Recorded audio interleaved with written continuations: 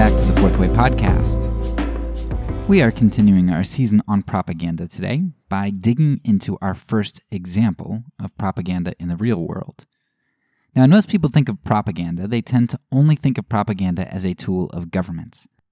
Sometimes people may even extend this concept to large corporations or very wealthy individuals like Apple, Gates, or Amazon, Bezos, whatever.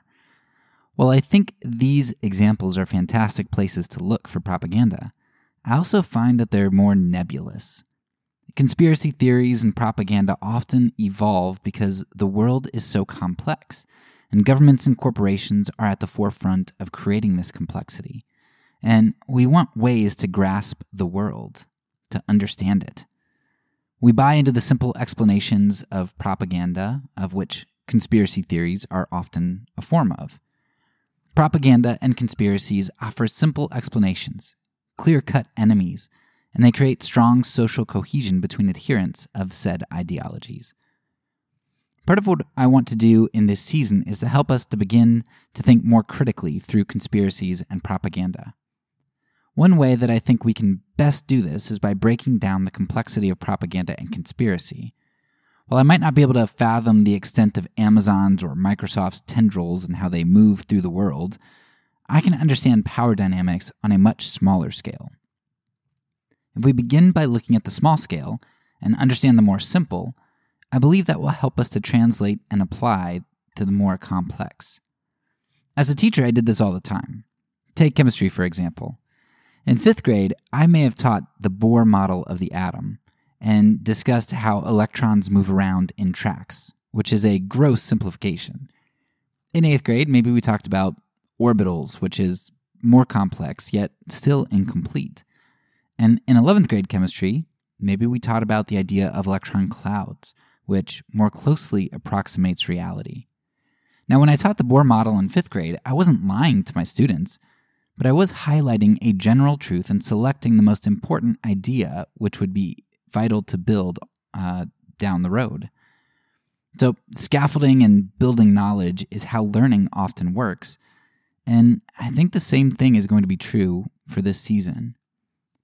So in this episode, rather than go straight to the largest institutors of propaganda on the planet, government, we're going to start at the smallest implementation of propaganda that I could think of, the individual or the couple level. Specifically, we're going to start by looking at domestic abusers. Now, I found doing research for this topic really interesting in a lot of different ways. It was interesting to dig deeply into the psychology of why people do particular actions and how manipulation works, in part because we all implement some of these strategies that abusers do at times, though the frequency and intensity are quite different for regular people as compared to those who abuse.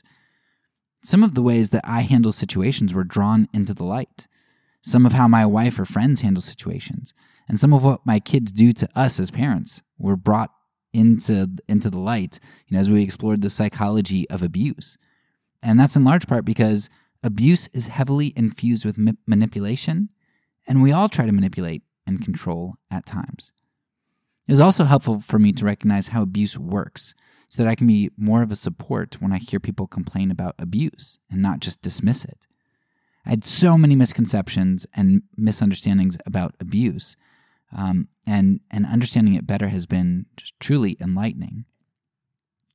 I also enjoyed learning about abuse because after just spending a season talking about government, it was extremely clear to me that governments and abusers use almost the exact same strategies and have very similar profiles and motivations. Unfortunately, it isn't within the scope of these episodes to delve into all of that, as we're focused on the propaganda side of things here. But if you check out the book recommendations for these episodes on abuse, you'll find that by learning about domestic abusers, you can not only become more relevant to many around you who need to be heard because they're experiencing abuse, but you'll also understand government actions a lot better too. Anyway, in this episode, we're going to pull out some of the key ideas from our foundational episode on propaganda. If you haven't listened to that one, you should pause this and go back and listen to that episode. It's episode 2 of this season. But assuming that you've got that foundation under your belt, let's just jump into today's episode. As I started learning more about abuse, I was amazed at how complex, yet how simple abusers are. It's true that there are different styles of abuse and methods of abuse, and it ends up that abusers tend to have the same overarching motivation, despite those differences in styles and such. And that motivation is control. It may be that the abuser wants access to sex. They want constant service of meals and laundry and household chores, or they want the prestige of having others think highly of them because they have a trophy wife or they're great guys. There are lots of motivations for being abusive, but all abuse relies on extreme control, and that's what the abuser is seeking. In this way, all abusers have an enemy, or potentially enemies, those who would seek to purposefully or inadvertently threaten their control. Now, if you recall back to episode 2 and our discussion of David Graeber's concept of control, we recognize that abusers have 3 basic forms of power at their disposal: violence, information, and charisma. Now, most of us who think of what abuse means, I mean real, actual abuse, we think of physical abuse. I mean, getting called names and stuff, that's not very nice, but that's not really abuse, is it? Right? But you'll also recall from Graeber that violence is really the top-tier form of power. It may be the most effective in terms of its immediacy and in terms of being the most sure thing if you know that you're more powerful than your opponent, but it also carries with it the most risk. There's the potential for revolt from the oppressed, and there's the potential for intervention on the part of someone intervening on behalf of justice, because when you punch your partner, it's clear that that's evil and who's doing the evil. So for the abuser, then, the control of information, aka propaganda, along with charisma, is going to be the primary means of control and power assertion. Physical abuse, if there is any, will likely be rare and will be the explosive result of the abuser's feeling that control is being lost and dominance needs to be reasserted.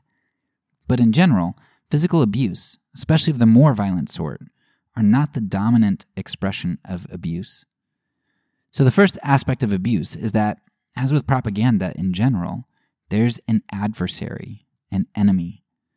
Since one's partner tends to be the one who comes in most contact with the abuser and sees his true self most clearly, the partner has the greatest opportunity to pose a threat to the abuser. The partner has a competing will and sees the abuser's true self and can expose him. Therefore, the abuser's enemy is most often their partner and children. However, if someone threatens the abuser's control, which often arises when someone accuses the abuser of abuse, that accuser may find that the abuser shows their true colors to them as well. But the abuser typically does not reveal his true abusive self to others outside of the home. This is a big part of what it means to be an abuser. The formation of one's image and the formation of how others perceive reality or truth. That's vital to being an abuser. The control of information. The abuser does this in 2 ways: propagandizing the one being abused and propagandizing outside influences. The way in which the abuser propagandizes the one he is abusing is in itself abuse. He may be a wonderful and intimate sexual partner, yet he snaps when his partner asks him to do work around the house or to stop drinking. He might be cheating on his partner, yet constantly accuses his partner of cheating so that she's always on the defensive, feeling like the guilty party and that the spotlight's always on her. The abusive man may also be loving and gentle for a period of time, accumulating personal information that his partner discloses to him, thinking that, his abusive behavior is over, right? He's better now. Only to become for her partner to become abusive again and then wield that personal information she divulged to him against her. The abusive man also gaslights his partner by completely reinterpreting events to make a situation his partner's fault. And the partner is left wondering, did I just completely misunderstand what happened? How can we both perceive reality in 2 different ways? There's so many ways in which information and perception are controlled by abusers. Like propaganda, there are a number of reasons for doing the things that the abuser does here with controlling information. First, because the abuser mixes much of what he says and does with truth and sincerity, as in the abuser has many periods, even extended ones, where they might be kind or non-abusive, Because of that, they're able to lure their partner into focusing on these true and good things while denying or maximizing the bad and crazy. That's exactly what propaganda and conspiracy theories do. They mix as much truth and sincerity as possible into their information. Because of the sliver of deep, loving community created with the one being abused, and because this connection is often exacerbated by financial dependence for childcare, or isolation from other communities, the abuser is able to form bonds with the abused that can be very difficult for the abused partner to escape from. In many ways, she does love and need the abuser and is reliant on him. The abuser's propaganda is meant to isolate the abused partner from others and to make her reliant on him. Just as propaganda usually requires that there be opposition or enemy, and propaganda provides an alternative community to this enemy, so it is with abuse. The abuser makes himself the abused partner's friend by becoming her knight who will slay her isolation, her financial problems, her parental limitations, and her need for sexual intimacy. Thus, the abuser often seeks control over one or all of these areas to force dependence on him for community. The abuser simplifies the world for his partner as he is the answer to all of her problems. While the one being abused is being propagandized by the abuser, so too are those on the outside, neighbors, co-workers, family, and friends. The abuser never shows his abusive side to others, and because abusers are often extremely self-centered, they tend to be very charismatic people, as they have a lot of confidence, self-confidence, and they care about how others view them. They're helpful neighbors. They're loving fathers in public. They're involved elders at church, and they're great son-in-laws. The partner's friends may find him attractive and charismatic, outgoing and fun. While the abuser portrays this selective information to the outside world, he often restricts his partner's freedom to socialize with others, especially without him by her side. Like a good propagandist, he needs to maintain control over his partner by ensuring that she doesn't get conflicting information from elsewhere. She can't discover that what he's doing is labeled abuse. He doesn't want his partner to interact with others who would potentially threaten his control. As the partner withdraws from those on the outside of the home, through pressure from her abuser, and from other relationships as well, with her family included, at the same time, the abuser is maintaining his connections and his charisma, and it appears that the abused partner is the one who has the problem, not the abuser. The abused partner is withdrawn. She's depressed. She's self-isolating. She's emotional. She's got the problem, not the abuser. Something similar happens if the police are ever called out for an incident of domestic violence. The partner has just been abused and is traumatized and is shaking and emotional, whereas the abuser, who has always been in control and thrives on control, he's able to be calm and in control when the police arrive. Now, this, of course, has the appearance that the abused partner is the crazy one and the abuser is the sane, calm one. The abuser controls his image very tightly.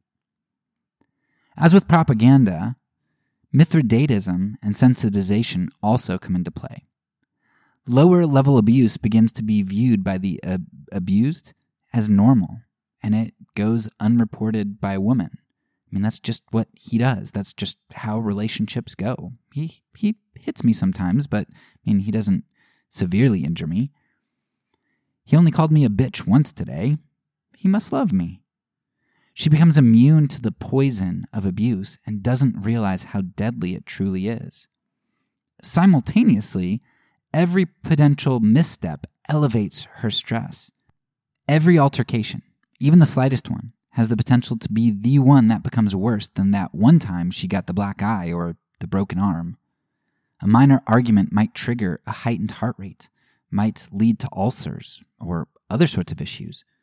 At the beginning of the relationship, burning the dinner would have been a minor irritation. But now, knowing how the abuser has responded in the past, it might lead to an abusive outburst. So a burnt dinner leads to hours of fear from the woman, wondering what's going to happen. Because of the Mithridatism and sensitization, it's possible for abusers to achieve the same end goal that they've had from the beginning of a relationship with less abuse as time goes on. Maybe the abuser used to have to escalate to a backhand across the face, but now calling her a bitch is enough to remind her of the backhand because she associates the two together, and he doesn't need to lift a finger again. Just utter a 5-letter word and get the same result.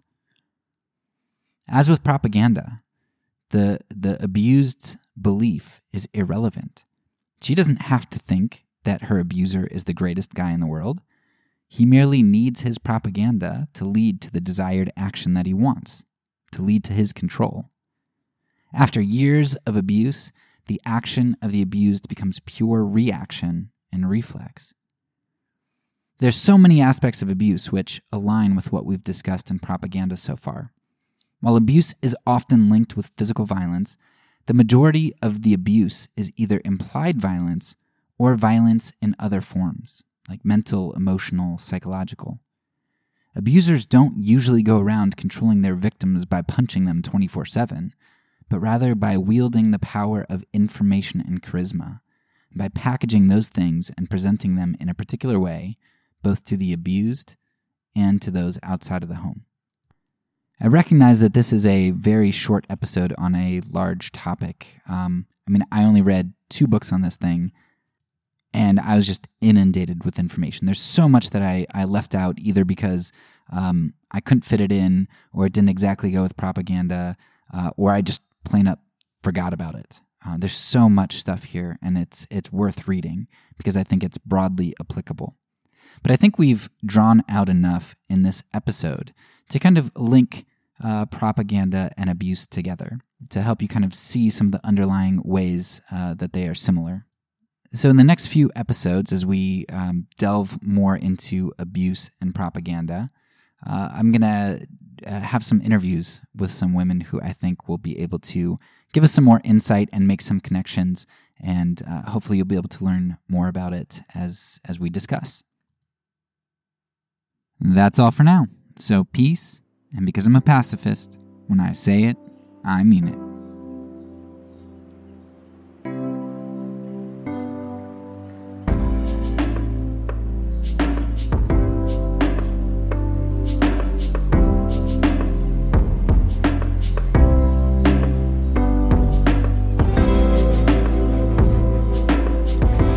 This podcast is a part of the Kingdom Outpost Network. Please check out the links below to find other great podcasts and content related to nonviolence and kingdom living.